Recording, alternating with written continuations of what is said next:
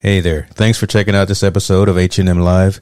Your support is always greatly appreciated, as I'm always striving to provide content that enlightens, entertains, and educates. Look, I've just enabled supporter functionality on the podcast, so click the link in the show description, and any support that you provide will be greatly appreciated. Be well. Love this podcast? Support this show through the Acast supporter feature. It's up to you how much you give, and there's no regular commitment.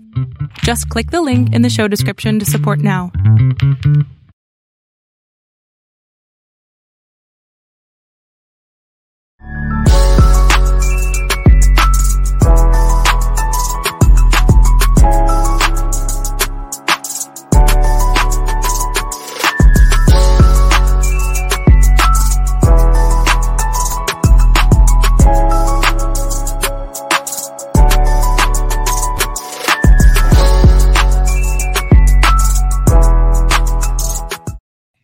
Yes, sir. Team No Sleep in the building. None at all. No those. Bro, no those in the house. Almost forgot to bring us on camera. I was in the back vibing to the intro again. There we go, man. I almost forgot to bring us on camera, man. God. Yeah, I was hitting the. That's how you bring it. That's how you bring that energy, though, brother. What Montel? What's happening now? It's what's Sunday? Sunday, man, we're doing good. It's the 17th. We're blessed again. Do another weekend, man. We're blessed to have sports again. One more game. Blessed to have, these playoffs kicking off, entertaining everybody. I'm happy, the one downer, we got the Let Them Play movement in California with the high school sports. Big shout out to them, but we got to keep moving, man, with the professional stuff. As long as we can stay entertained and stay focused, we're going to be all right. Look at you. You just wrapped up everything right there in like 5 minutes. You done told you done told the last show, this show, and what we doing next week. But tell me something. Let's talk about you, man. I understand special day today, brother. Let's give some congratulations and some happy birthday shouts out to the youngster in the house. Oh yeah, man. My young queen, Sydney Morgan Allen. It's her birthday today, 13th. Yeah. My other little queen, Alina Allen. Her birthday was last week on the 17th, and on the 7th. And then my daughter's Jordan's birthday is coming up the first week of February, man. So. All my 3 daughters is their birthday coming up, so I'm blessed, very blessed, man. Love it, and I like that name, Jordan. That was my firstborn too. So my daughter is a Jordan. Named her after Michael. Named her after the greatest player of all time. That was that didn't matter if it was going to be a boy or a girl. The first one coming out was going to be named Jordan. So we're going to be the GOAT, straight out the bat. First one named it to go. Yeah, there you go. Yeah. Let's see. Man. You off tomorrow? A little holiday. Oh yeah, man. Man. Shout out to Dr. Martin Luther the King. Dr. King, man, in the movement, and just the civil rights, just paying much respect to what the way that he's paved. The way he paved for us, the way he paid for us to even have stuff like this, to be online, to be able to speak our opinions and talk our talk. Exactly. I just think again, man, we blessed. And we always want to look at the negative things and things can get better, or the glass half empty, half full. Right now, it's time to look at it half full, and be praised for his accomplishments he did, because he paved the way for a lot of us to be able to do some things. Him and Brother Malcolm, obviously, Martin was the man. So, man, I wish we had more like him. That's why he's one of a kind. So that's why we celebrate. That's why we celebrate him on the day. True. On tomorrow. That's true. I think each and every one of us, irregardless of race, religion, creed, need to step up to the plate and do our own thing as well. And I surround myself with folks that are doing that, trying to, as my old boss used to say, make a dent in the universe. Right, that's all we're trying to do. So and I count you in that crew there, brother. You're doing some big things, and we just trying to come here, entertain, enlighten, and educate. That's one of the mantras of what we do. Football is happening right now, like we are, like you said at the beginning, pro football. Mm-hmm. I know folks right now got one eye probably on the game and one eye on us, hopefully, because there's a lot of activity going on right now. But I'm just gonna put it on out there, because I know you was probably gonna tease your boy. I know you was thinking about teasing your boy, because Tomlin, Ben, all of them, everybody that lived in Pittsburgh, we all kind of disappointed right now. It just didn't go the way we wanted it to go. So I wasn't gonna say nothing, but since you brought it on, I'm not gonna say nothing. It was heavy on my heart, so I had to say. Yeah. I can't. It's like. I mean, I think at some point with Pittsburgh, my observation was, they went 10-0, and when they got to that 11-game mark, something changed, and I'm not quite sure what it was in their whole team philosophy or their system. Obviously, the competition got a little bit better, but if at some point they stopped responding to Tomlin, and on top of that, Ben was playing bad. So that right there is a losing combination. Period. No matter in any profession, if you start quarterback and if the team is not listening to the head coach and the quarterback is playing bad, it's really hard for everybody to get on the same page and win. I think that's a part of Pittsburgh. I'm not quite sure what's in line for Pittsburgh. I mean, Tomlin's been there for a while. I know he's successful getting them to the playoffs, but it seems like over the last couple of years, it's having a harder and harder time getting them over the hump. Also, we attribute injuries to that. Obviously, that's a part of football. A lot of injuries has happened to him, especially the key players coming down the stretch. But I do see Ben's decline in play. Yeah, I agree. I mean, he's been there, done that, and it didn't seem like himself, Big Ben of old out there on the field. But I don't know if he's done, man. I don't. Again, you got the rings, and you've got the history already of what you've done. I just can't see someone of his caliber or what his caliber used to be going out the way that they went out this season. I can see pride setting in, but also I can see, sometimes. That's what I'm talking about. I think it's the pride. He can't just step away, right? I mean, he may not want to step away, but I think it's starting to dictate his game. He's going to have to, and I know he's not going to take a backup role. I don't see Ben being a mentor role. So I'm going to take a back. I think he'll remove himself from the game before that happens. But I believe at this point in this stage of his career, his skills are starting to diminish. It's starting to slow. The ball doesn't come out with as much zip as it does all the time. He's not reading. The defenses are starting to move a little bit faster than they were before because the game is not as slow as it was for him anymore. And he's still taking hits. I mean, all that attribute coming together, and you just start losing. The one tackle you can't avoid is Father Time. Father Time makes a tackle on everybody in the NFL. Ooh, listen, so you dropping some gems on him right there. I just believe caught up to him. I think if Ben was to come back another year, I think they'll probably have to. I think Pittsburgh will even do worse because I think people I figured out the code.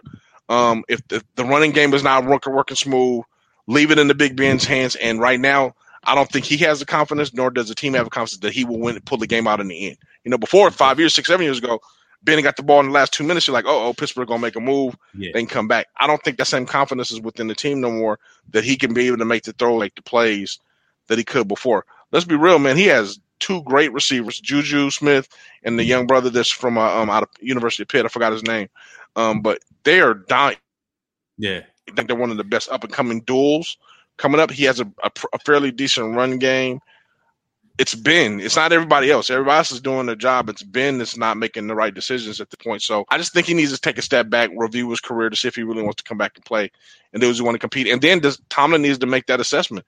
Is Ben the guy I want to be able to bring back and ready to go, or do we or to move forward and get them a young quarterback either in the draft or acquire a young quarterback in the trade them take the step to go forward.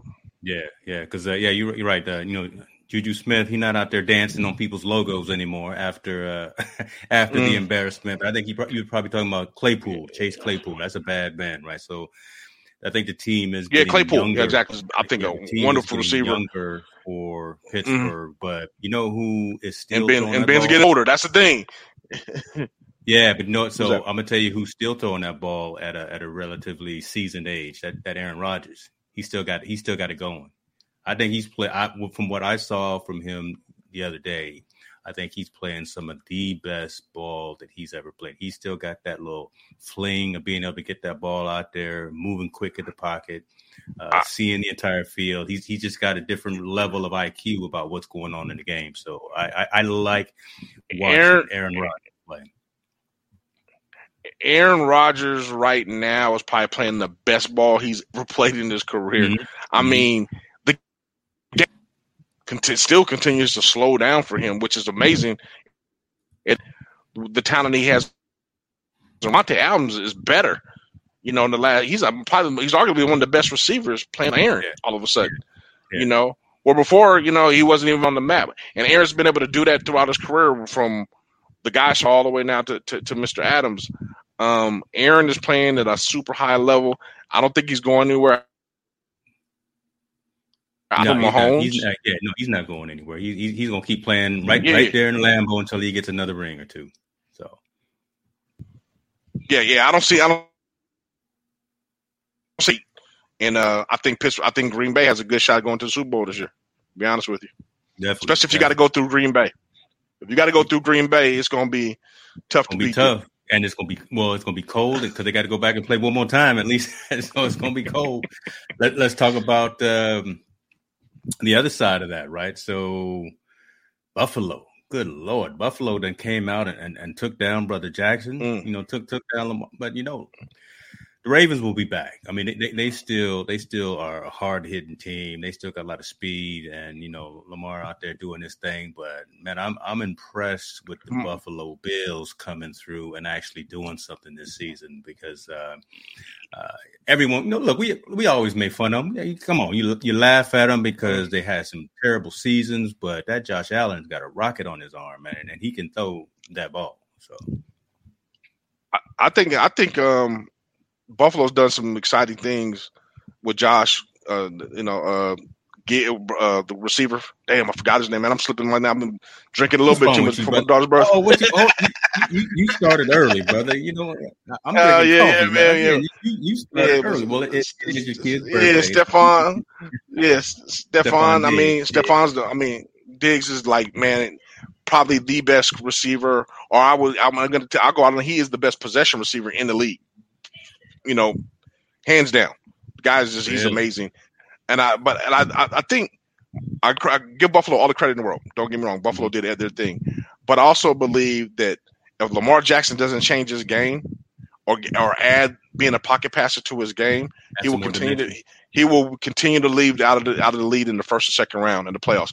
Because it's when you give defensive coordinators at that level a week or two to prepare for him, they're figuring out what his weaknesses are, and he's not able to overcome them. I hate to say it. I mean, I know he got hit with the concussion, but the backup quarterback looked better than him during the game. Wait a minute, who you talking about? You talking about Lamar? Or you talking about Lamar? No, in the Ravens, Hudley wasn't it Hudley? No, that's right. No, he looked sharper and better than Lamar did before Lamar went out with the hit. True. So. I think Lamar needs to add more dimensions to his game. I think he's the best athlete in the NFL, but he's not the best quarterback in the NFL. That's a good point. That's a good differentiation there to make. Yeah. You started talking about concussions because I was thinking about your boy Mahomes. Mahomes, man. I mean, in Mahomes, to Kansas City's credit, Chad Henne was able to come in the game, get over the win. But again, they got this win. Mahomes, they had the lead. They got this win. But going into next week, if Mahomes is not back and and defensive coordinators get to play in against Chad Henne, Buffalo's going to get to play against Chad Henne.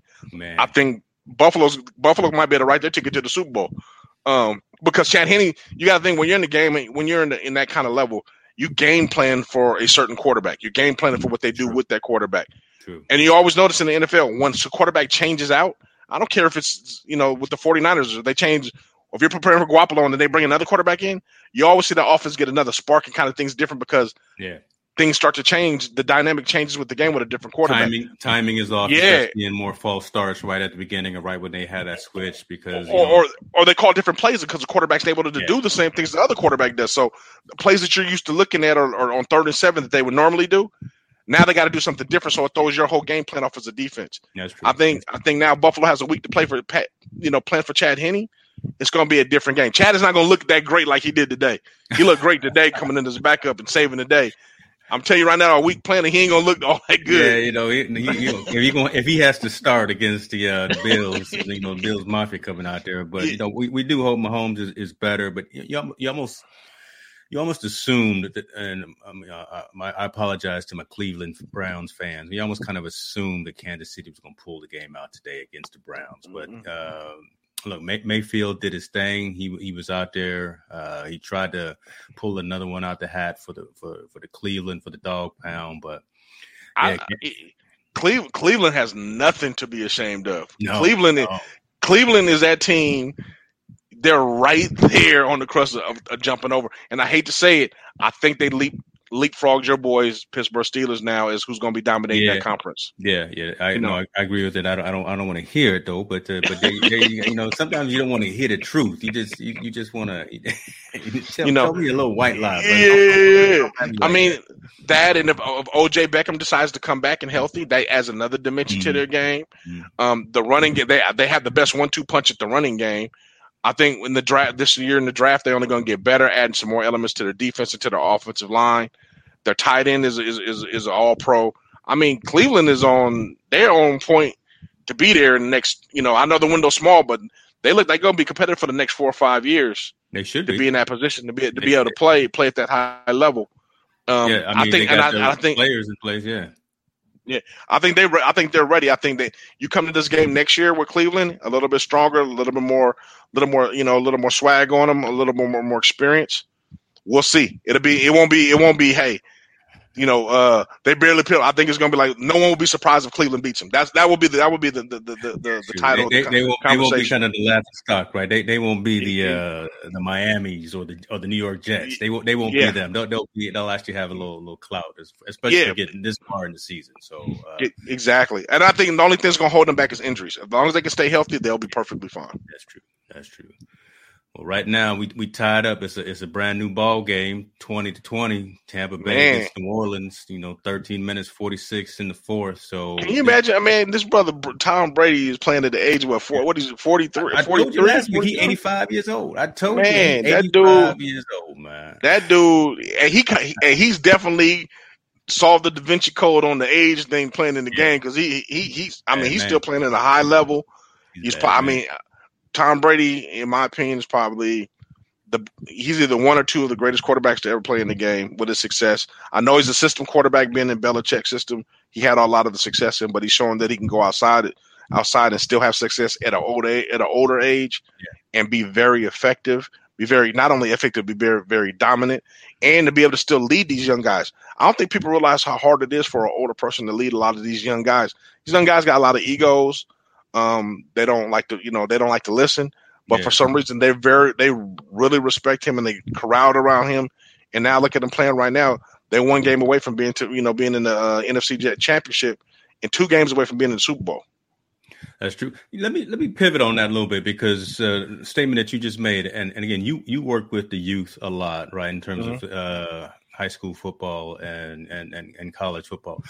How is that dynamic, right? When you bring in a coach, you bring in someone that's seasoned and try to sit down and chop it up with these young cats, are you seeing the level of respect? Are they listening when you bring in an outside resource who's been there, done that, who's got some hardware, who knows the game inside and out?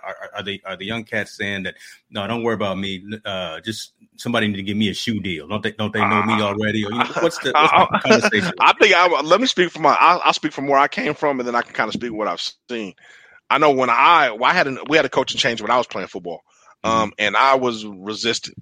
Period. I wanted my old coach back. I love my old coach.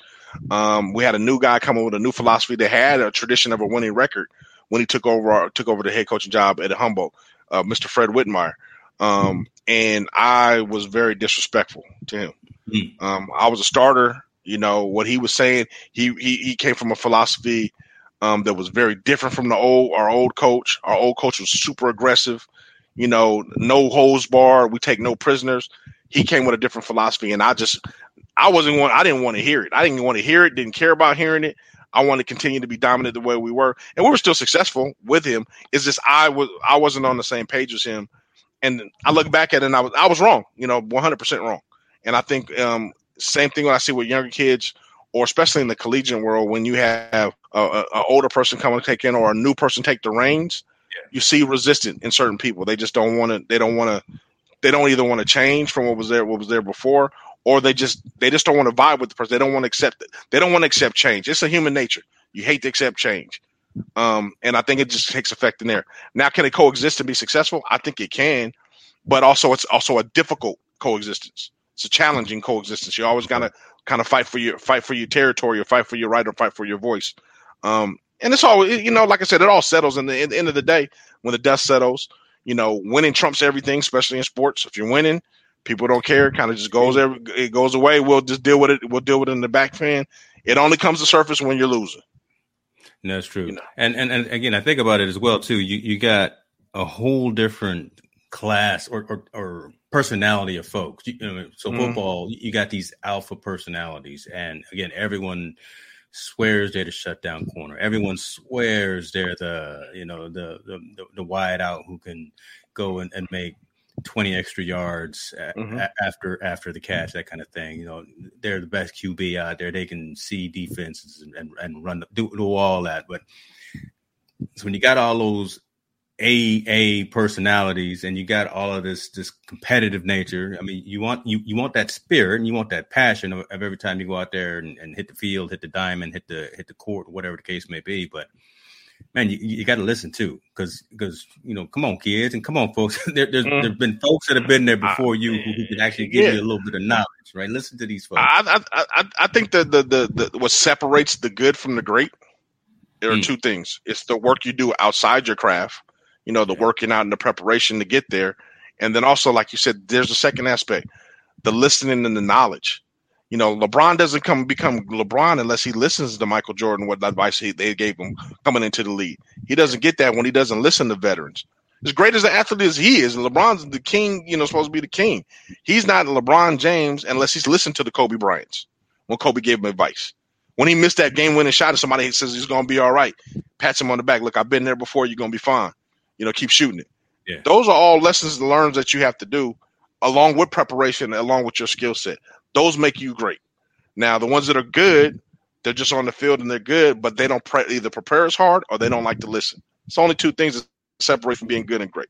I agree with that. I'm trying to figure out the flow of the show here, but we're going into a certain direction, and I like where we're going because I got the table of contents, or I got the agenda here, but I'm switching it up as that's why I'm on the little screen right now. But we good. But the things that you're talking about right there, I guess, have me questioning and asking about Harden, right? So James Harden, crying, begging, upset, pouting in the Houston Rockets locker room, talking about I'm too good for y'all. That was his last interview, right? When they got beat by the Lakers, he said, we're just not good enough. I want to get out of here. This is not where I need to be. I want to go to Brooklyn. Yep. Okay. Next thing you know, multi-million-dollar deal, all kinds of first-round draft picks, all kind of concessions. He's over there now. He's in Brooklyn. He's back with KD. KD, right? They've got good history. And they got your boy Kyrie, who don't know how to stay home when it's not. The Kanye West of the NBA. I call him the Kanye West of the NBA. Kyrie just need to sit down, man. You can't be going. I love you. I know you love your family, and I know you want to go spend time with your sister on her birthday, but you're not supposed to be going out to these parties and disobeying COVID protocol. That's why you're not playing right now. But that brother, he's bipolar or something. He got his own agenda. Like I said, he's the Kanye West of the NBA. Man, so he got things that he need to deal with too. Right? Yeah. But talk to us a little bit about your thoughts on that again, right? So someone like Harden, I think that big ego, that big personality. First thing he said when he got to Brooklyn, I'm elite defender. I'm an elite shooter. I'm this and this. We've seen you play. We know you can do some things, but how do you think that resonates when he walks into that locker room? I think to be honest with you, that humbles him going to New Jersey, because now I have to compete to be the best player on the court or the best player on my team because you have KD and Kyrie there. So that humbles that kind of conversation. But he also can show what he can add because the skill set is very, very good and very high. I think let's go back to the beginning of the conversation, like him wanting to be traded from Houston and wanting to leave. I believe there's always three stories. Harden story is Houston story, then the truth. I believe, why would you want a player that's unhappy with to be with the organization to even play for you, regardless? Because he's not going to give you his 100% ever. So I think he said a lot of things and did a lot of things to get himself out of that situation because he never long wanted to be there. Granted, I know he signed the contract and doing all that, but in today's age, if you're not happy or whatever, they feel that you should have the opportunity to change your jobs and go where you want to. that's a debatable. That's a whole different conversation whether you want to debate that or not. I think that he was saying anything and doing anything to get himself out of the organization. Whether did he really mean that or not, saying they weren't good. And they're all professional athletes, so they're all good. Right. I mean, I think it was just a slap in the face of Houston.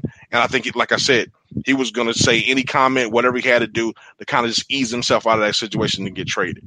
Obviously, the easiest way is to make sure you're not liked in the locker room to get yourself traded, right? You can't coexist with the other 11 players. We need to get you out of here. I think he accomplished that, and he got out. He's out of there now. Now, him landing in New Jersey, I think, is hopefully the best situation for himself. I hope him and Durant, like you said, they do have history. Kyrie's there. They got a lot of veterans on that team, and they got a coach with Steve Nash, coach with Steve Nash that understands how to play in those games and be in those games to be able to give him the green light. And you saw his first game, triple-double, first game out. Look.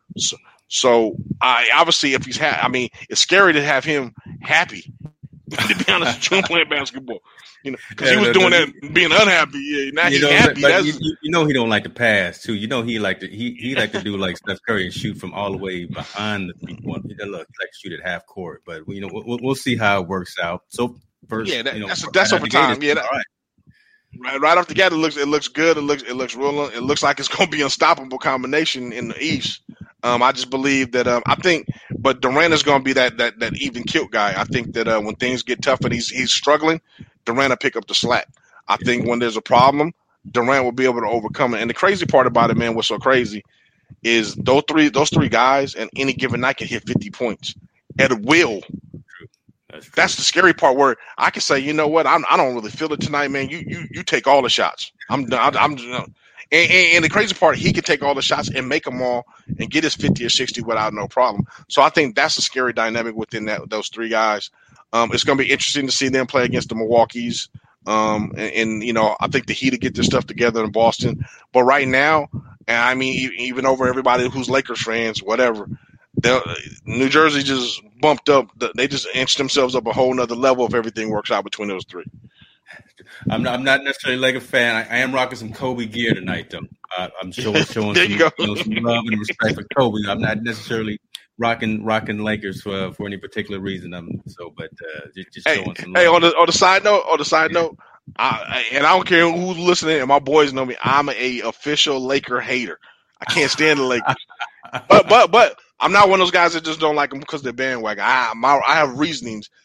I can't stand him because of Robert Horry, what he did to the Kings when he hit that doggone shot. Oh, yeah, he did. Man, you still remember that too, huh? Yeah, I'm going to remember that, and I'm going to hate. That's why I hate him. So anybody want to know why I'm a hater? He did one of those, too, when he hit that. He did the little wave, too. Cowbells were ringing, but he still hit that dagger shot. Chris Webber's knocked it out, and he hit that doggone three. I've hated him ever since. So if y'all want to know why I'm a hater, that's why I'm a hater. I'll respect him, but I hate. Horry ain't suited up in 10 years, and you still carry still carry that one right there, man. I'm gonna hold that one for a minute. Yeah, that was tough because that was the shot. That was there was not gonna be any other chance for the Kings to get to that level. Get to the shot. Yeah, to ever get to the ship. And Horry hit it and waved at y'all. Did the Dame Lillard just waved at everyone. Yeah, man. Yeah, so it's all good though. That's crazy. So we got a little football action. Talked a little basketball. I haven't heard too much about. They were having a lot of COVID issues with the NBA this season. I haven't heard anything really popping up special or out of the ordinary this week. But have you heard anything about how folks are faring and taking care of it? I think the COVID is still out there. We can't be dismissive of it. Yep. I think we can kind of start with obviously high school is a whole different ball game because of the control. But I know college is talking about having the tournament in a bubble. So all the 64, 65 teams will be in a bubble, I think between two stadiums in Indianapolis somewhere. So they'll play their games one half of the bracket to play in one stadium and the other half of the bracket to play another stadium, and they'll be able to bubble those guys for the whole entire NCAA tournament, which I think is beautiful. Great. We'll get good quality ball. We have the tournament. I'm hoping that we're at a point that they can have the COVID a couple of weeks before, get the vaccine, and be able to play normally where we can get fans and stuff in there a little bit more so than not. But if not, at least NCAA seeing they're going to take that action. Right. I think with the NBA, man, I think it's so difficult with the NBA to monitor some of those players. I mean, you got to think. You got guys that are 22 years old, instant millionaires, between the age of 22 and 26-year-old instant millionaires, and you're asking these guys not to go out and to confine on. Now, don't get me wrong. I'm not saying you shouldn't be smart about it. I'm not saying that at all.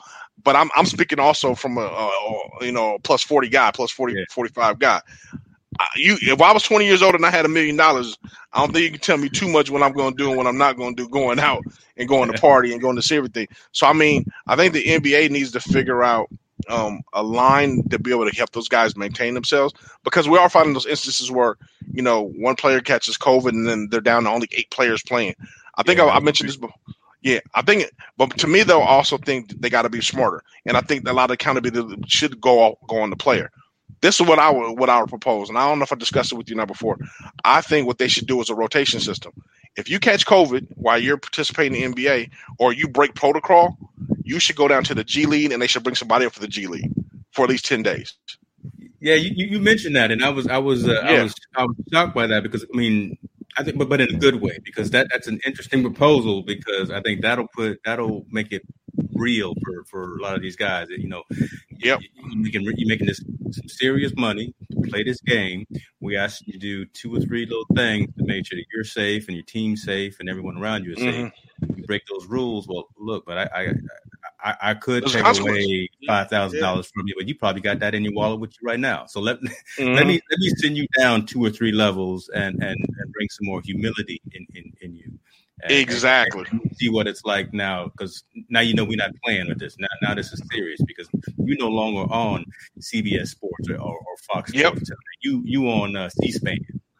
Or you on PBS this week because you chose not to listen to us. Yeah. I think it'll bring some not only humility. I think taking away that paycheck for 2 weeks, 10 days, and letting somebody else get an opportunity to shine at the next level, or get an opportunity to play and get into the rotation and play. I think it'll be great for the NBA. I think it'll be a great lesson learned. I think it'll be great for the G League, to have some players going. And I think it'll be great for everybody. And now don't get me wrong, if somebody caught it, naturally, that's different. They just happen to catch it going through the airport or whatever, however they get it. That's something different. But I'm talking about guys that break protocol and go out and do their own thing and go into these clubs and doing all that thing. Slap those guys in the face, man. That way the NBA doesn't lose any games. They don't have to forfeit any games. Bring some guys from the G League, the test negative. Let them get in there and play. At least the games keep going. We don't miss it. We still have our season, and it keeps going. And I think that will set a precedence with guys like, you really want to break rules and do things bad in our league? Look, we have a mechanism now to shoot you down there, just like baseball does. If you do bad in baseball and they don't like what you're doing, they take you down to the minor league. Back to AA, AAA pony. And look, mess up one time and gone. Yeah. So why playing in the Cactus League? You mess up one time. You ride the bus for 7 hours instead of catching that private jet. You don't get that limo. God, so I think if they did something like that, just to kind of like, what, we also let the Players Association know, hey, we mean business when we tell you guys not to do X, Y, and Z. And I think if they did that, I think that'll kind of like I said, that'll start to show some more accountability. That'll make some of these guys mature a lot faster. And like I said, it'll give new guys opportunity to showcase their talent at the highest level. I love it, man. We'll see. I mean, those are the things that all the competition committees, the rules committees will be talking about during the off season for all the sports, right? Again, just trying to deal with, and I'm kind of tired of saying this, the new normal, but dealing with the things that we got to deal with now, and I think they'll come up with creative ways to keep fans safe, players safe, coach, everyone that's in the building safe. I think I even saw that they had the most the most fans at the game today. I think it was the Kansas City game, right? Than they've had all season, right? With the COVID protocols, right? So they've been able to screen folks, spread folks around out, and things like that. So starting to get to the point where we're getting to some normalcy. I still need everybody to go out there and go and get that shot in the arm when you get a chance. Do the research, but we recommending that you do that. I'm gonna put that out there, but. Once we get past that, we still need to wear the mask for a little while, but still do that. Just be safe. And if you choose to not listen, like you say, Madam, there's got to be some consequences for folks who choose. Yeah. I just think we got to take, like you said, we want to get back to what we deem is going to be normal, what we want to be normal, you have to follow some type of protocol and some of those actions. And like you said, I'm gonna tell you, I think me personally, the shots, everyone's gonna have to get the shot eventually. This is something that's gonna have to be done. I told everybody last night in this house. I said everybody in this house will getting shots. Look yeah, we just gotta. We waiting a little bit to see how everything turns out, but everybody got to get the shot. So no question, y'all getting shots in this house. So when the shots take care and we figure we back at a certain place, I think we still, like you said, we have to follow the initial protocols. We got to figure things out. We got to make sure everything works, and then I think sports will become back to normal. But before sports become back normal, man, everyday life has to become back normal. Yeah. You know, we still, I mean, just because we see sports and, you know, we applaud sports and these guys we think about, man, there's still people out there, man, life is not normal at all. You know, people that live in it that don't have access to get to these hospitals, that won't have access to get to these shots right away. They'll be the last on the totem pole. People that got family with all this sickness. I mean, let's not forget that there's still people in these hospitals. These hospitals are at maximum capacity. We got to deal with life before we can deal with sports. That's true. You know, I mean, and we got to. I mean, in California, just getting our kids back to school is going to be a challenge. Yeah. We got to get our kids back just going to everyday school. You know, and I know, you know, we talked about it again. Let us play. That's a big thing. They want kids to play because of the mental health, and they want kids to get back to some type of normalcy in their life to be able to compete in sports. But again, we got to get kids just back in school in the seats, man, in front of a teacher, and feel safe. And I'm tired of the argument. Me personally, I'm tired of the argument. Oh, kids don't get sick. They won't be sick about it. They're fine. It shows the research that they don't get sick. I get they won't get sick, but they can be asymptomatic. That means they can still spread it. And since they don't get sick, doesn't mean their parents won't get sick. Doesn't mean their grandmother won't sick. Doesn't mean their uncle or auntie doesn't get sick. And if we're dealing with certain cultures, and I mean, you know, Latinos, Polynesians, for example, they live with generations. A lot of them live with generations of family. They live with the grandmother in the house. They live with their aunt and uncle in the house. So can you imagine a young man, just because he wants to play football, or just because you as a coach want them to go play football, is asymptomatic and comes back and spreads this to his family and something happens? I mean, for as much as and I'm in it, man. Trust me, my son is a senior. I want him to play football. I really would love for him to have a season, but not at the expense of somebody's life. And I'm not talking about his life. His life is going to be fine. He's young. He's strong. He's going to get over it. But I'm saying, what at the expense of my son catches it and brings it home to my wife, or brings it home to his grandmother? You know, are you guys going to be shouting that same thing? Let us play at that point. You know, when it hits you at your house, right? Yes, when it directly relates to you. Because let me tell you something. And me and my wife get emails from my son's school multiple times a week. Mm-hmm. Do positive COVID tests at the school, either student or instructor, and they've got to quarantine for X number of days. So it's out there, it's running rampant. Yeah, we had the situations, with all the gathering holidays, right? The Halloween, the Thanksgiving, the New Year's, the Christmas, all that. Folks didn't want to pay attention, and now it's starting to trickle out there that folks are starting to get infected. Yep. And you got different variants that are popping up, especially here in our state, right? You got just more aggressive strains. So I agree with everything that you're saying there, man, right? I mean, there has to be some adherence to some of these guidelines to make sure that we can all get over this finish line. And you know what's funny? It's funny because I was discussing the other day. I think the cause is right. Let us play, because I do believe kids should be competing in sports and be able to actually play. Mm-hmm. But I mean, we got to also, and I understand they say they want to follow protocol, but protocol right now, I don't think that's been fully figured out. Not in the team sport like football, or not in a lot of these team sports. What is the full protocol for them to participate in a sport, especially when you travel to somewhere else? Because just because you follow protocol or you do something that you deem that is right doesn't mean the team that you're playing against has that same thing, or those same parents you're going to be around have that same thing. I do believe that needs to be definitive. Now, I will point the finger at CIF.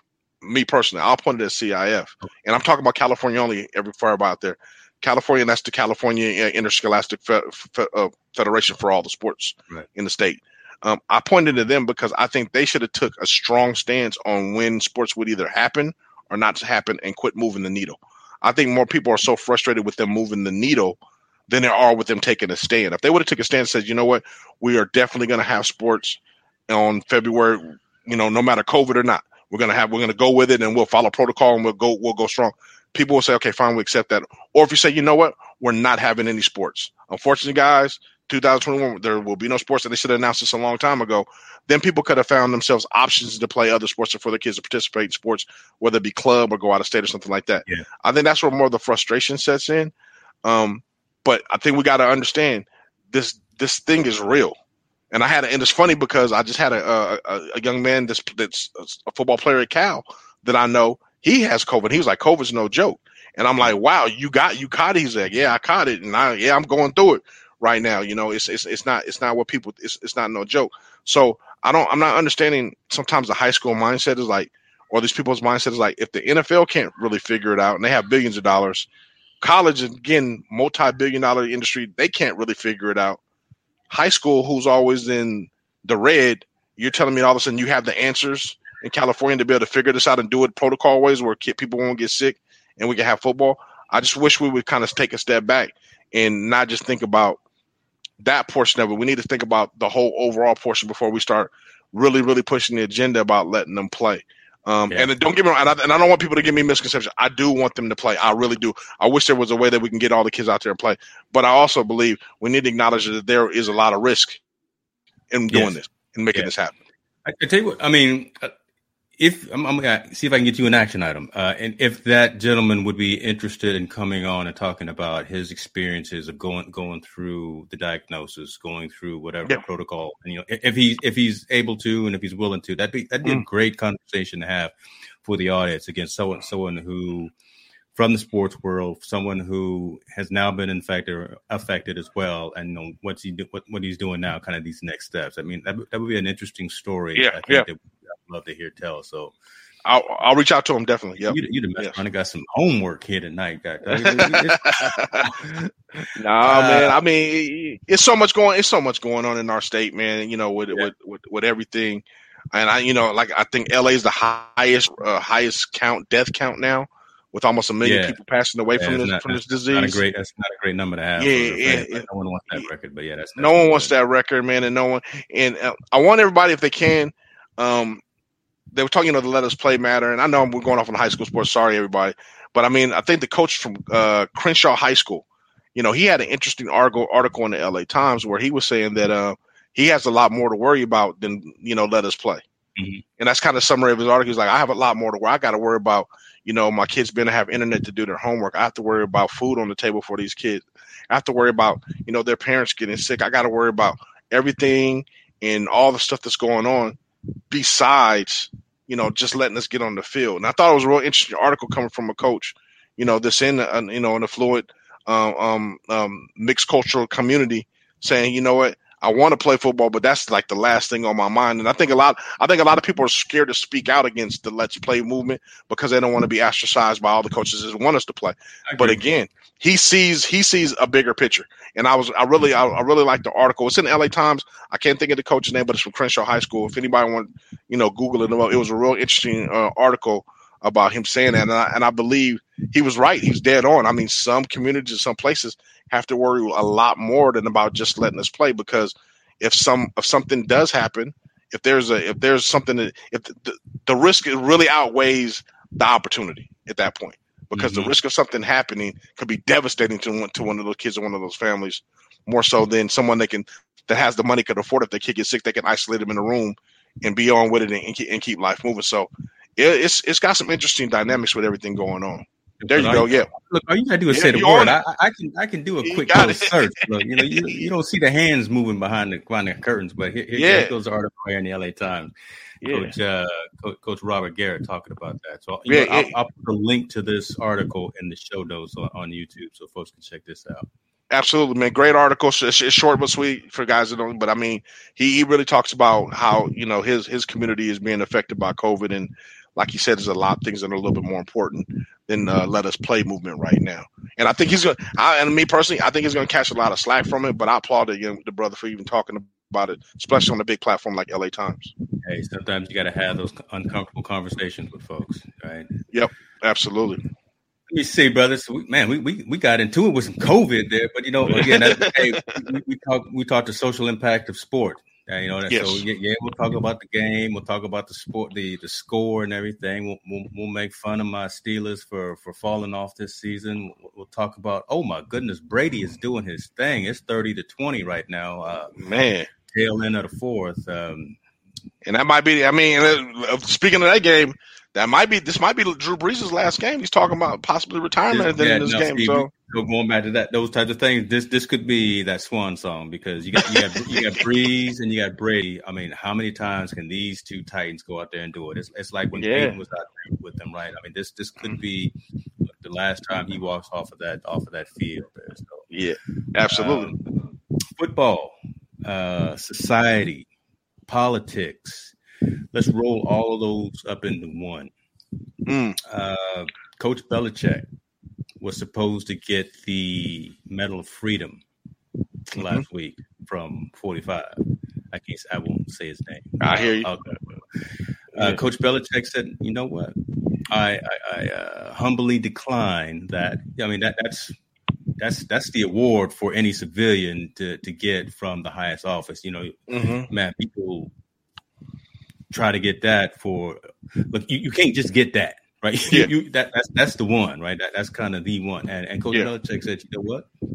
Even though the owner of my team, Robert Kraft, is a big supporter of 45, I being Coach Belichick, may have some ties and some relations and some things with whatever the case may be. But you know what? After a certain point of time, you 45 changed."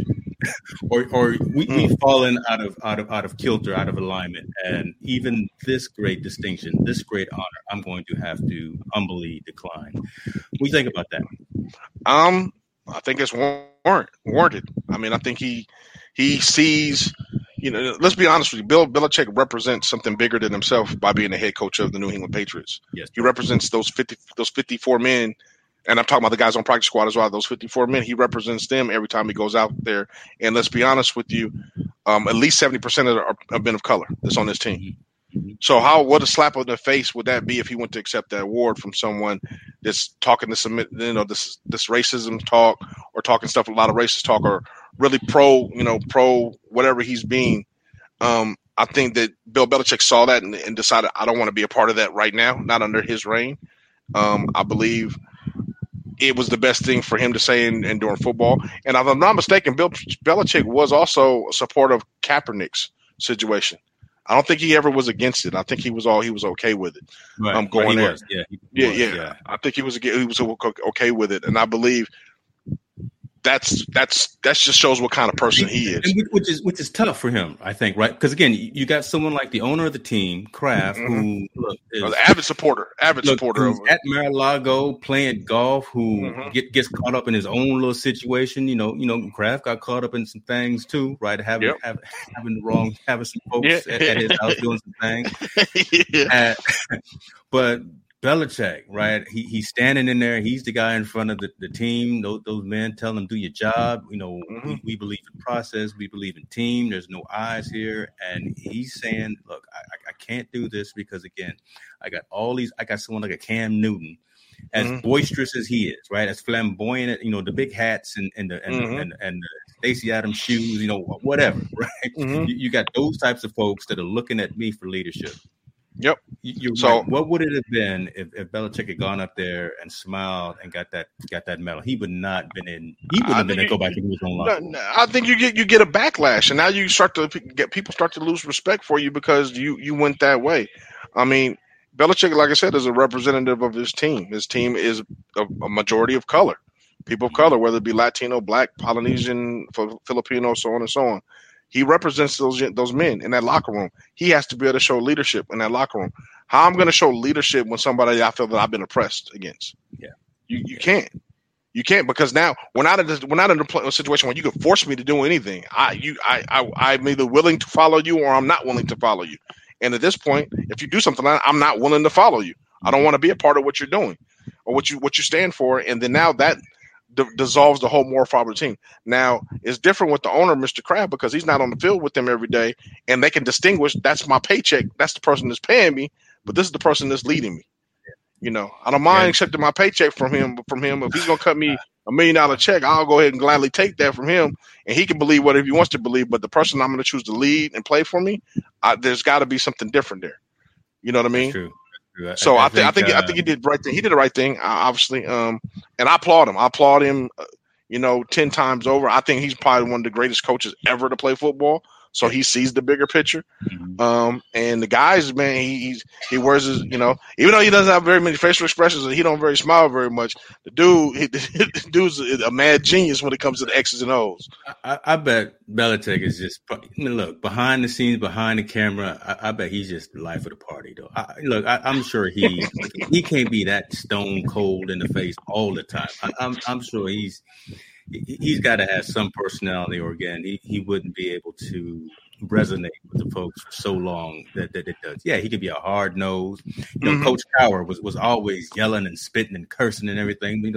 Everyone respected him. So, and I honestly think the same thing with Belichick. He's what he is on camera, right? He's up there, very stone faced, barely answering questions at press meetings, but get him in the locker room, not around the cameras. Get him out there on the field. He commands the respect, and it resonates with his players for long periods. Because again, you can look at someone like a Brady who grew up with Belichick, has now taken that same mentality over to Tampa Bay, and is now probably taking them to the divisional championship game. Yep. And it's funny that you say that, because I was talking to you. I think it is going to happen because it's 1 minute left in the game, and they're still up by 10. So, but it's not over till it's 0-0. So it's funny you say that, because you see Brady's mannerisms now as a quarterback, kind of the same as Belichick. He's very calm, but when it comes to a time to show respect, you'll see Brady get in someone's tail or get somebody's butt. I think Belichick's the same way. He will get in your butt if you do something wrong.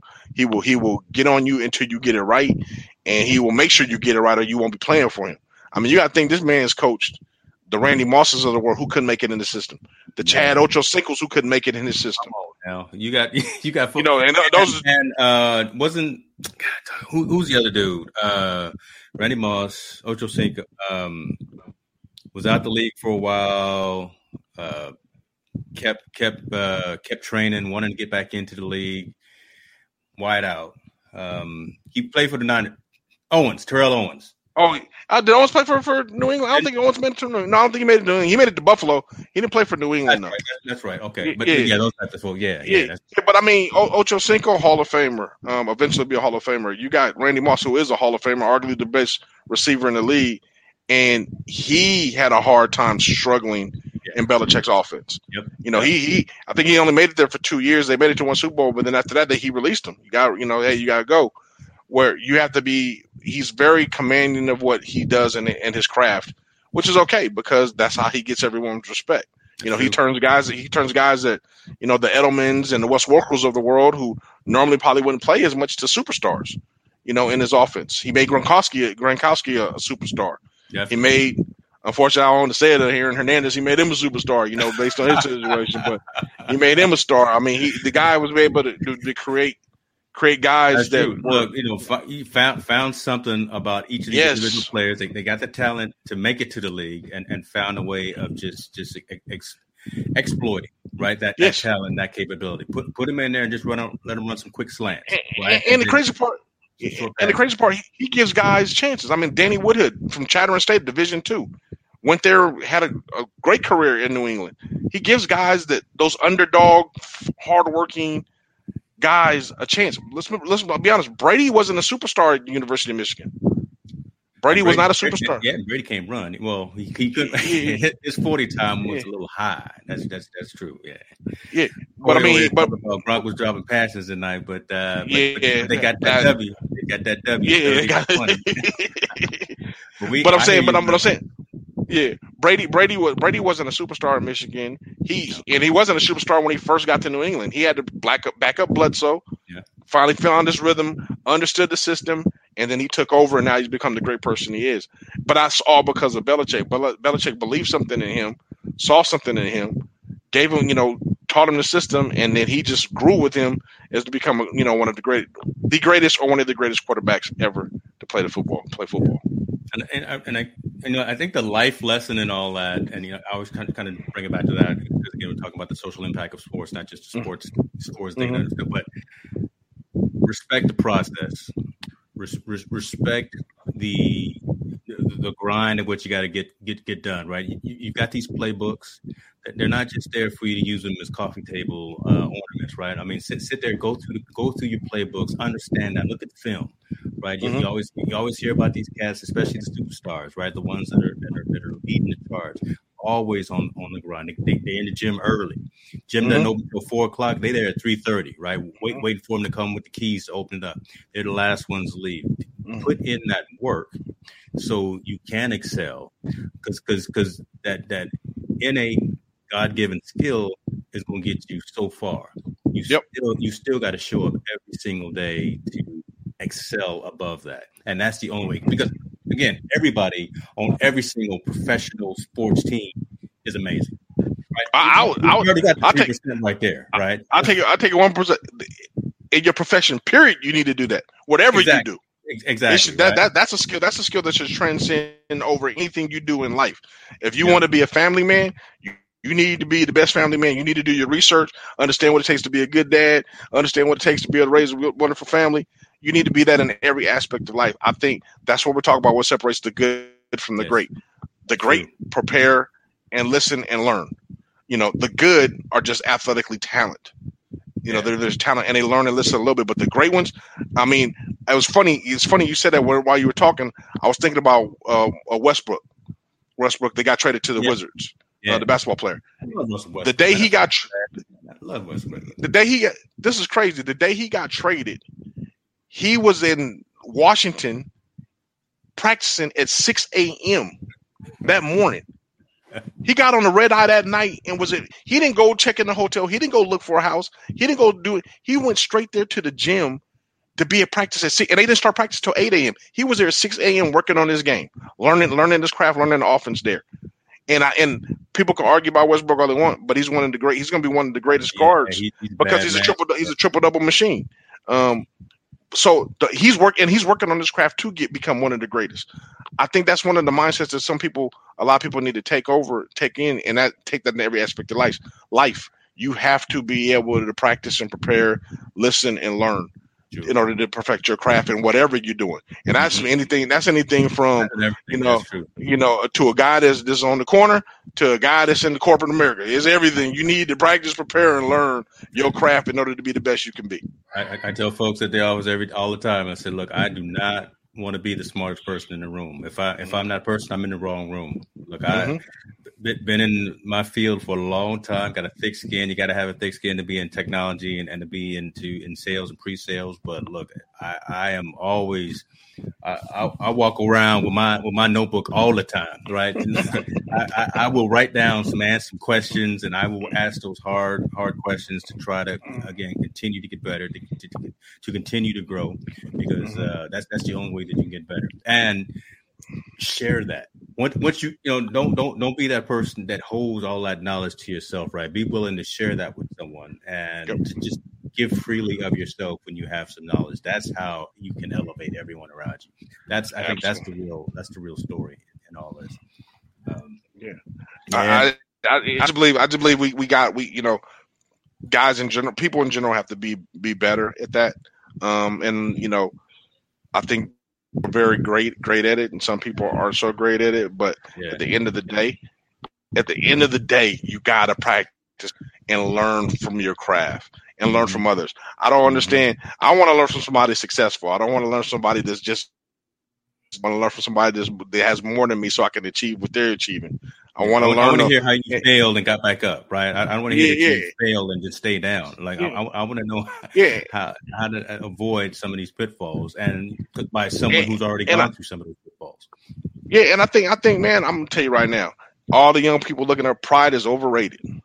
Please, pride is so overrated. I mean, that's going to be the title of the promo that I put out right there. Pride is overrated. I'm telling you, pride. Don't be afraid to ask that question because you think you're going to look stupid. That's too much pride in you. Ask that question. Ask how they got to what they got. Ask how they doing, how they doing. Ask how they got to be great, so you become great. I can't stand when people are so prideful that they don't want to ask that question because they think they're going to look, the term stupid, or they're going to look like they're not smart. Man, that's pride talking to you. Ask that question. Prideful people, every prideful person I probably ever met doesn't have a lot because they're usually bitter. That's true. A lot of them are bitter. The most prideful person that you know is probably a bitter person because they don't want to ask. They don't want to reach out their hand. They don't want to extend their hand to either gain or give knowledge. I think that's so overrated. I think you really got to humble yourself, open yourself to learn. Now, don't get me wrong. I'm not saying don't have pride in your culture and all that. That's different. You're supposed to have pride in yourself, understand. But you shouldn't be so prideful that you're not willing to open yourself to learn or to listen or to give information. It shouldn't be that way. There you go. That's why I think. That's why I do that. Well, we dropping. y'all, I hope y'all better be listening to this because we dropping. Let's get some subscribers. Let's get some likes or whatever the case, because you're not gonna get this anywhere else. God dog it.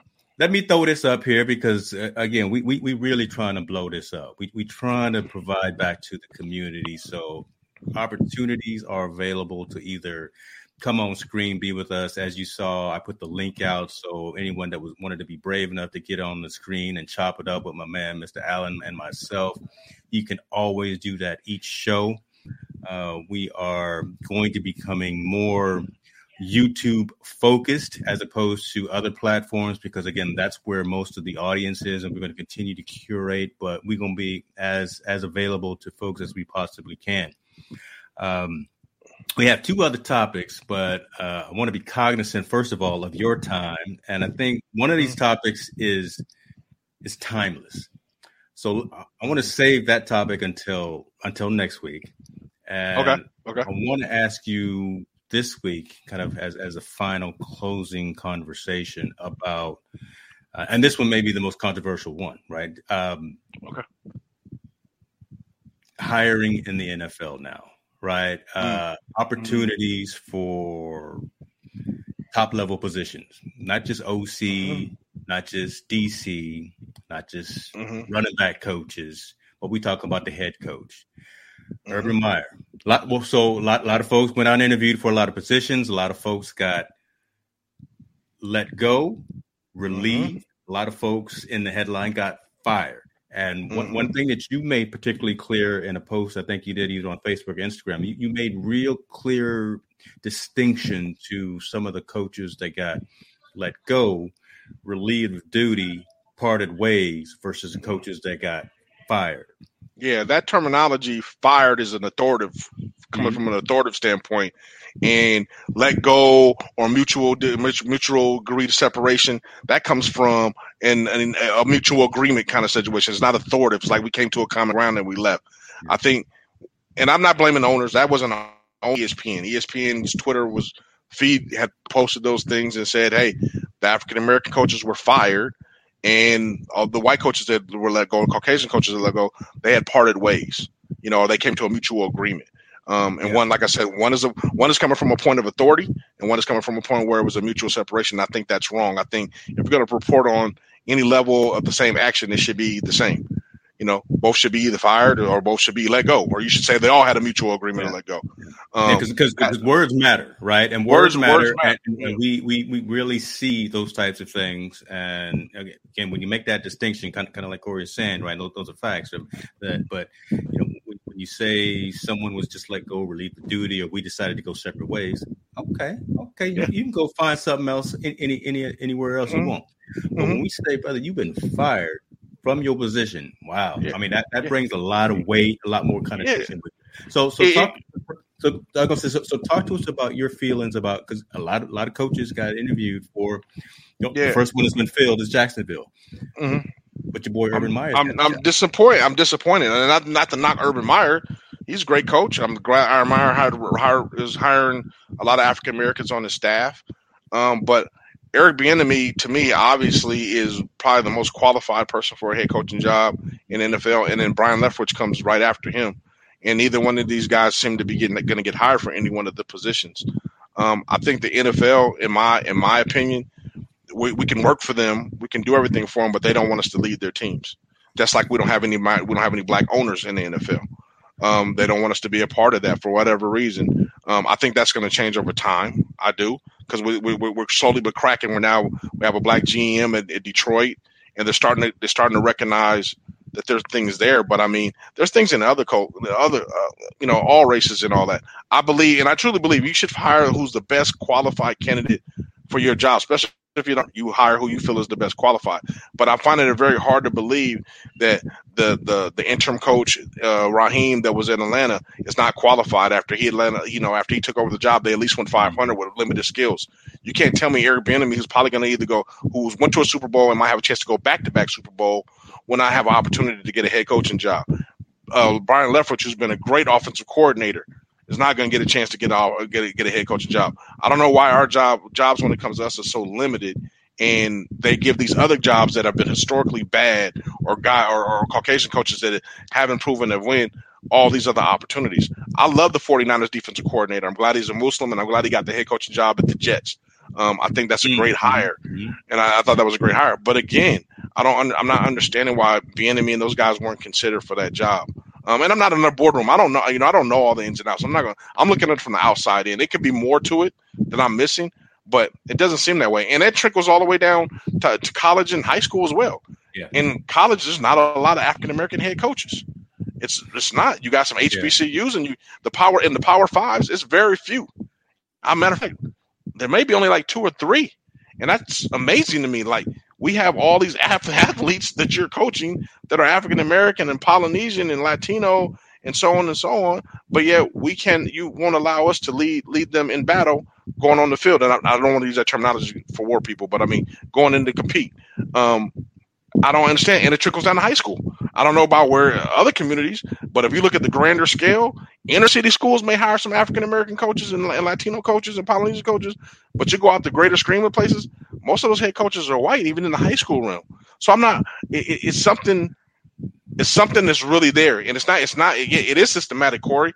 It's systematic, and I don't know. I don't have the answers how to break it. I don't. Yeah. I really don't. I don't know how to break it. I don't know how to crack it. I don't even know how to make them see something different. Except if we start to see something different and talk about it more. So I do believe there needs to be more. Way. Right. Yeah. Open conversation about it, definitely, and address the elephant in the room. We got to quit ducking the elephant in the room and say something about it. I do believe they're doing more so in the NFL now, saying it. But I mean, I don't know if you noticed it, but I've noticed it. Eric Bieniemy's talks have died down. He was the hottest thing going in probably week 12. Everybody, he's going to be the next head coach. All of a sudden, it's gone away. Here what do you say? Here we go with the government. Yeah, I ain't saying government, man, but I'm just saying, you know what I'm saying, Corey. At the end of the day, though, I think you're right. You talk about the fact that how do we make these conversations known, and that is by having these conversations, by having these awkward, kind of uncomfortable types of conversations. Yeah, like you mentioned, we're not in those rooms, but perception carries a lot of weight, right? Because what we see is, again, we can be out there running and sweating and doing all of the things on the field, on the court, on the pitch, on the diamond, wherever the case may be, but we can't be the one drawing up the plays. We can't be the one leading the team from a head coaching position or from a general manager position or even from like an ownership position. Mm-hmm. Why is that? That dialogue does need to happen, and that needs to be a focused conversation. What I do like, so it's happening in bits and pieces. Like what I do like is what like the Florida Marlins did. Derek Jeter brought in Kim Ng. She's the GM. Mm-hmm. Woman, minority, GM for Major League Baseball team. Mm-hmm. Those kinds of things hopefully will have a domino effect in some of these other major sports. Yeah, we've seen some great strides in coordinators and assistant coaches in like the NBA. Pop's got a assistant coach that took over for a couple of weeks ago when he got ejected. That's a good move.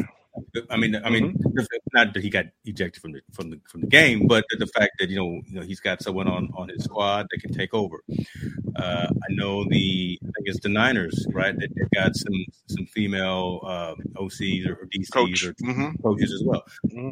Good move, but again, they got the talent out there. What's his name? Welter. one of the coaches' last name is Walter, but she's out there and she's making some big things. These are the folks that definitely have put in some time. Need to get that opportunity to at least have that interview. Maybe they are having an interview that we just don't know. But I think we do need to know. I think it would help us to know that someone different is getting a look at, as opposed to hearing about the same old hat folks that are getting jobs. We don't necessarily have a problem with Urban Meyer. He did great. He's got national championships. He's had a couple of things that go on outside of his professional life that didn't look too good. But now here he is, head coach in Jacksonville. He's building his squad, and he's got his team, and he's about to take on that large role. Somebody different needs to start getting those opportunities. It's time. Let's touch base a little bit on the baseball thing with the Marlins, and I do. Let me just start Corey's own one right now. I hear you. What is it? He got to leave the barbershop. Man, there you go, brother. I hear you, Corey. But I mean, there, though, right? Let's talk about like the Marlins thing. Like, and I applaud them hiring a woman and I bet she's a minority woman too, as the way to be the BGM. I think that's great, and I know baseball is a large Afro-Latino market. Very big. I'm saying. My question is, why are we hiring? Why are we looking at males as well? Males coming in that Afro-Latino males to be able to manage the market, to be able to understand and navigate that. Nothing to take away from her. I'm glad she's gonna open up a lot of doors for a lot of people. But I'm saying, why are other teams doing that also looking for GMs or managers? Yeah. And going with other sports? I mean, I'm so happy for women making the stride, but when are we as African American males going to be able to get the same opportunity to run the same race and make those strides as well? Because let's be perfectly honest, hiring the woman, and I applaud you. And that just kills two birds with one stone when it comes to the gender as well as the minority buckets on their checklist. And then it does. It does in reality, but I think Jeter, being the owner, Derek Jeter, I think he's forward thinking. I think he's forward thinking. I agree. I don't think he's looking at having kind of token members on his staff. I think he's actually looking for the right person. So, but I agree with you, right? Yeah, it kind of fills two check boxes by having So that high level position. But I think this was done for the right reason, though. No. I think she's, like I said, I think she's going to open major doors for a lot of people. I think she's going to do some amazing things. I think she's going to be able to build a team. But I'm asking, when are Latino coaches going to get an opportunity? When are Black coaches? When are Asian coaches? When are all of us going to get the same chance to run that same race and get in? Because as she's breaking barriers, but I think we should have been broke those barriers a long time ago. Yeah. Me, in my personal opinion, I think we should have been, in an ownership position, or we should have been able to be in those head coaches positions a long time ago, and we're not getting those same chances or opportunities or accolades. And as far as the women in the NFL, I applaud them. And I know one of them. I know the one that coaches in Tampa Bay. She's awesome. She knows her X's and O's. She's on top of her stuff like no other. And she's very passionate about football. And she knows her stuff. And I think that's great. I think all those doors should be open for everybody. It shouldn't be just, it shouldn't be one concentration. I think right now the hot ticket is concentrating on women and putting them in those positions. And I applaud that. But I mean, we got to figure out where can we get in that same line as well to have the same opportunities, not necessarily maybe get the job, but definitely have the opportunities to be able to interview and fill those roles as well and show how good we are in those same positions. And I think it's going to come. Like I said, man, I think the discussions are being there. They're talking about it. It's moving at a snail pace. It's moving at a snail pace. But I just can't believe, back to the NFL, I just can't believe that Byron Leftwich and Eric Bieniemy, guys that gave their body, their soul, everything they've been able to do. You're right. Basketball is the number one sport for inclusion. Yeah, you damn right on that one. Them in baseball. Baseball's doing a pretty good job too, but basketball's number one.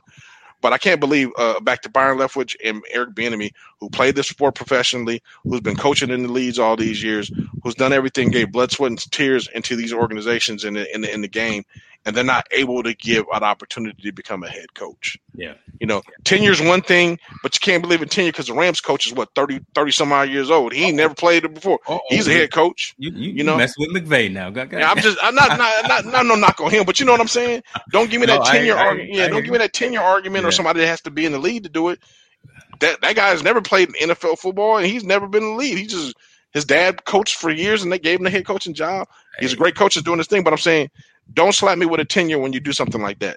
Don't give me all these other excuses when you make exceptions for other people to do it, but you won't even give us an opportunity to knock down the door or open the door in order to do it. And I think that's just another black eye on the NFL. It is, man. Since they dropped the ball on the Kaepernick thing, we've been seeing time after time how they just keep dropping the ball when it comes to race issues, racial discrimination issues, or issues that pertain to people of color. They just keep dropping the ball one after the other. And we keep supporting it. Unfortunately, people keep supporting it. And I think Tallboy who made a mistake. Corey said, make sure you put some props on my name there because he said don't call him by his government name, but okay, we can call him Tallboy. Oh, Tallboy, I got you. I forgot that was Tallboy, man. That's my man. I'm sorry about that, bro. I couldn't notice in the picture. Yeah, there you go. All right, Tallboy. Let's have that discussion because we had a conversation round table with athletes already, right? Talking about kind of the struggles of being an athlete coming up in the league, and then especially the struggles of being kind of a minority athlete coming up in the league, going from amateur to professional. But let's find a way to kind of segment this first, right? Get coaches, coordinators, trainers, whatever. Let's maybe start at the high school level or the amateur level and have that dialogue here on here, and then kind of elevate that to semi-pro and then pro, and really get their perspective in this forum, because we can sit here and Monday morning quarterback it all the time. We can be the sports pundits and we can ask questions of ourselves in the audience, but bringing someone who literally is in that situation on a day-to-day basis, I think, help us get some perspective and really see how they feel. Because they may feel slightly different than we feel about I would love to see through their lens. I want to see something through somebody else's lens. Absolutely. Because my lens is very narrow. It's Montel Allen lens. Yeah. I want to see somebody else's lens. Definitely so they can show me a different way, or how's a different way of looking at it.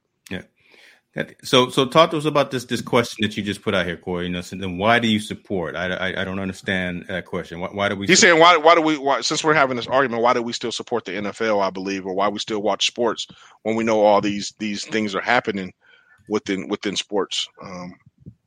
I agree. I mean, I really don't watch the NFL as much as I did before. You catch me every Sunday watching every game.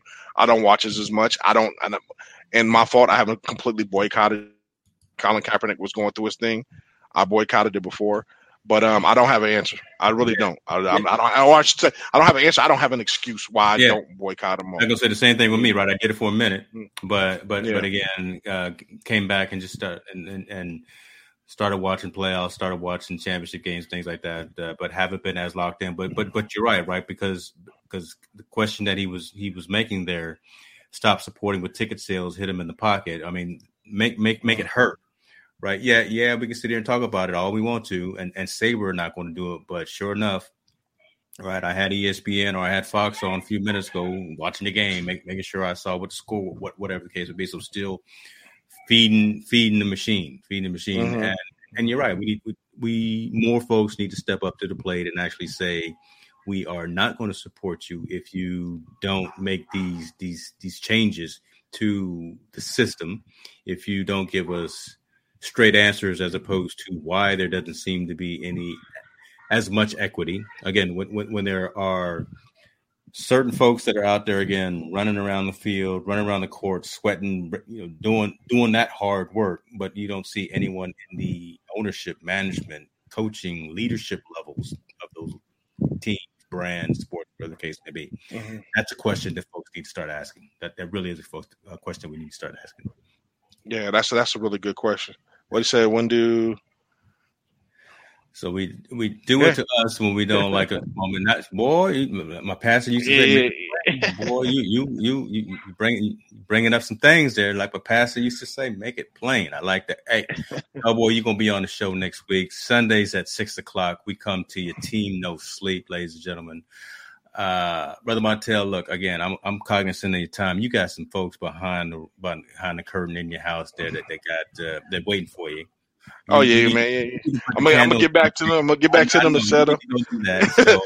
Tall boy, man. I hear you, man. And I mean, I'll be the first. I guess I'll be the first one to admit I'm somewhat of a hypocrite. I guess I can talk the walk, but I ain't walked all the way to walk on those things. Small businesses, though, I try to support. My wife is very advocate about supporting those. So that one, I'm a little bit more because it hits more home. Yeah. But as far as the big juggernaut and the big thing, the big ones, man, I'm guilty as charged. I can't. So more talks about. So next week we'll talk about that one topic that we left off. We'll talk about. I'll ask, are you actually going to watch the Super Bowl? Don't answer. Don't. Because I don't know. I don't know if your team is playing. I don't know. No one's gonna be in the stands. Do you really want to see the Weeknd perform? I don't answer. We gonna just lay that out there and let that marinate.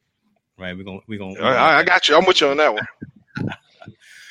Brother Martel, I'm honest, brother, man. Tall boy. I'm good. I won't tell Tall boy. I'm honest, man. I'll shoot from the gut, bro. I'm on me as far as what I got going on. I got a lot of, my NBA sports thing is going on. Really connecting with a lot of kids. Trying to go in the power of know when it comes to recruiting with my Zoom calls called Straight from the Horse's Mouth. I let all student athletes get on the phone call with our actual college coach. Be very transparent with the questions and talk about the reality of recruiting, especially during these COVID times and how it's affecting the class of 2021 and 2022.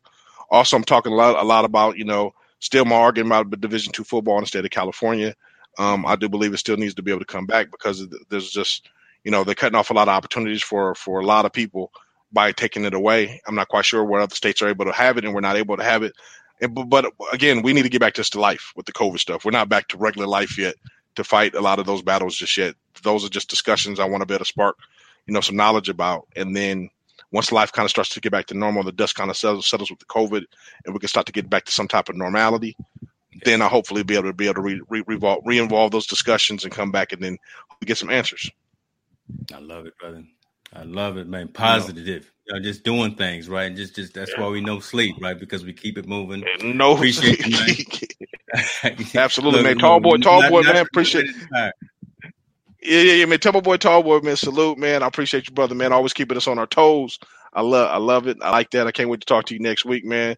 I know you hold things down in Atlanta.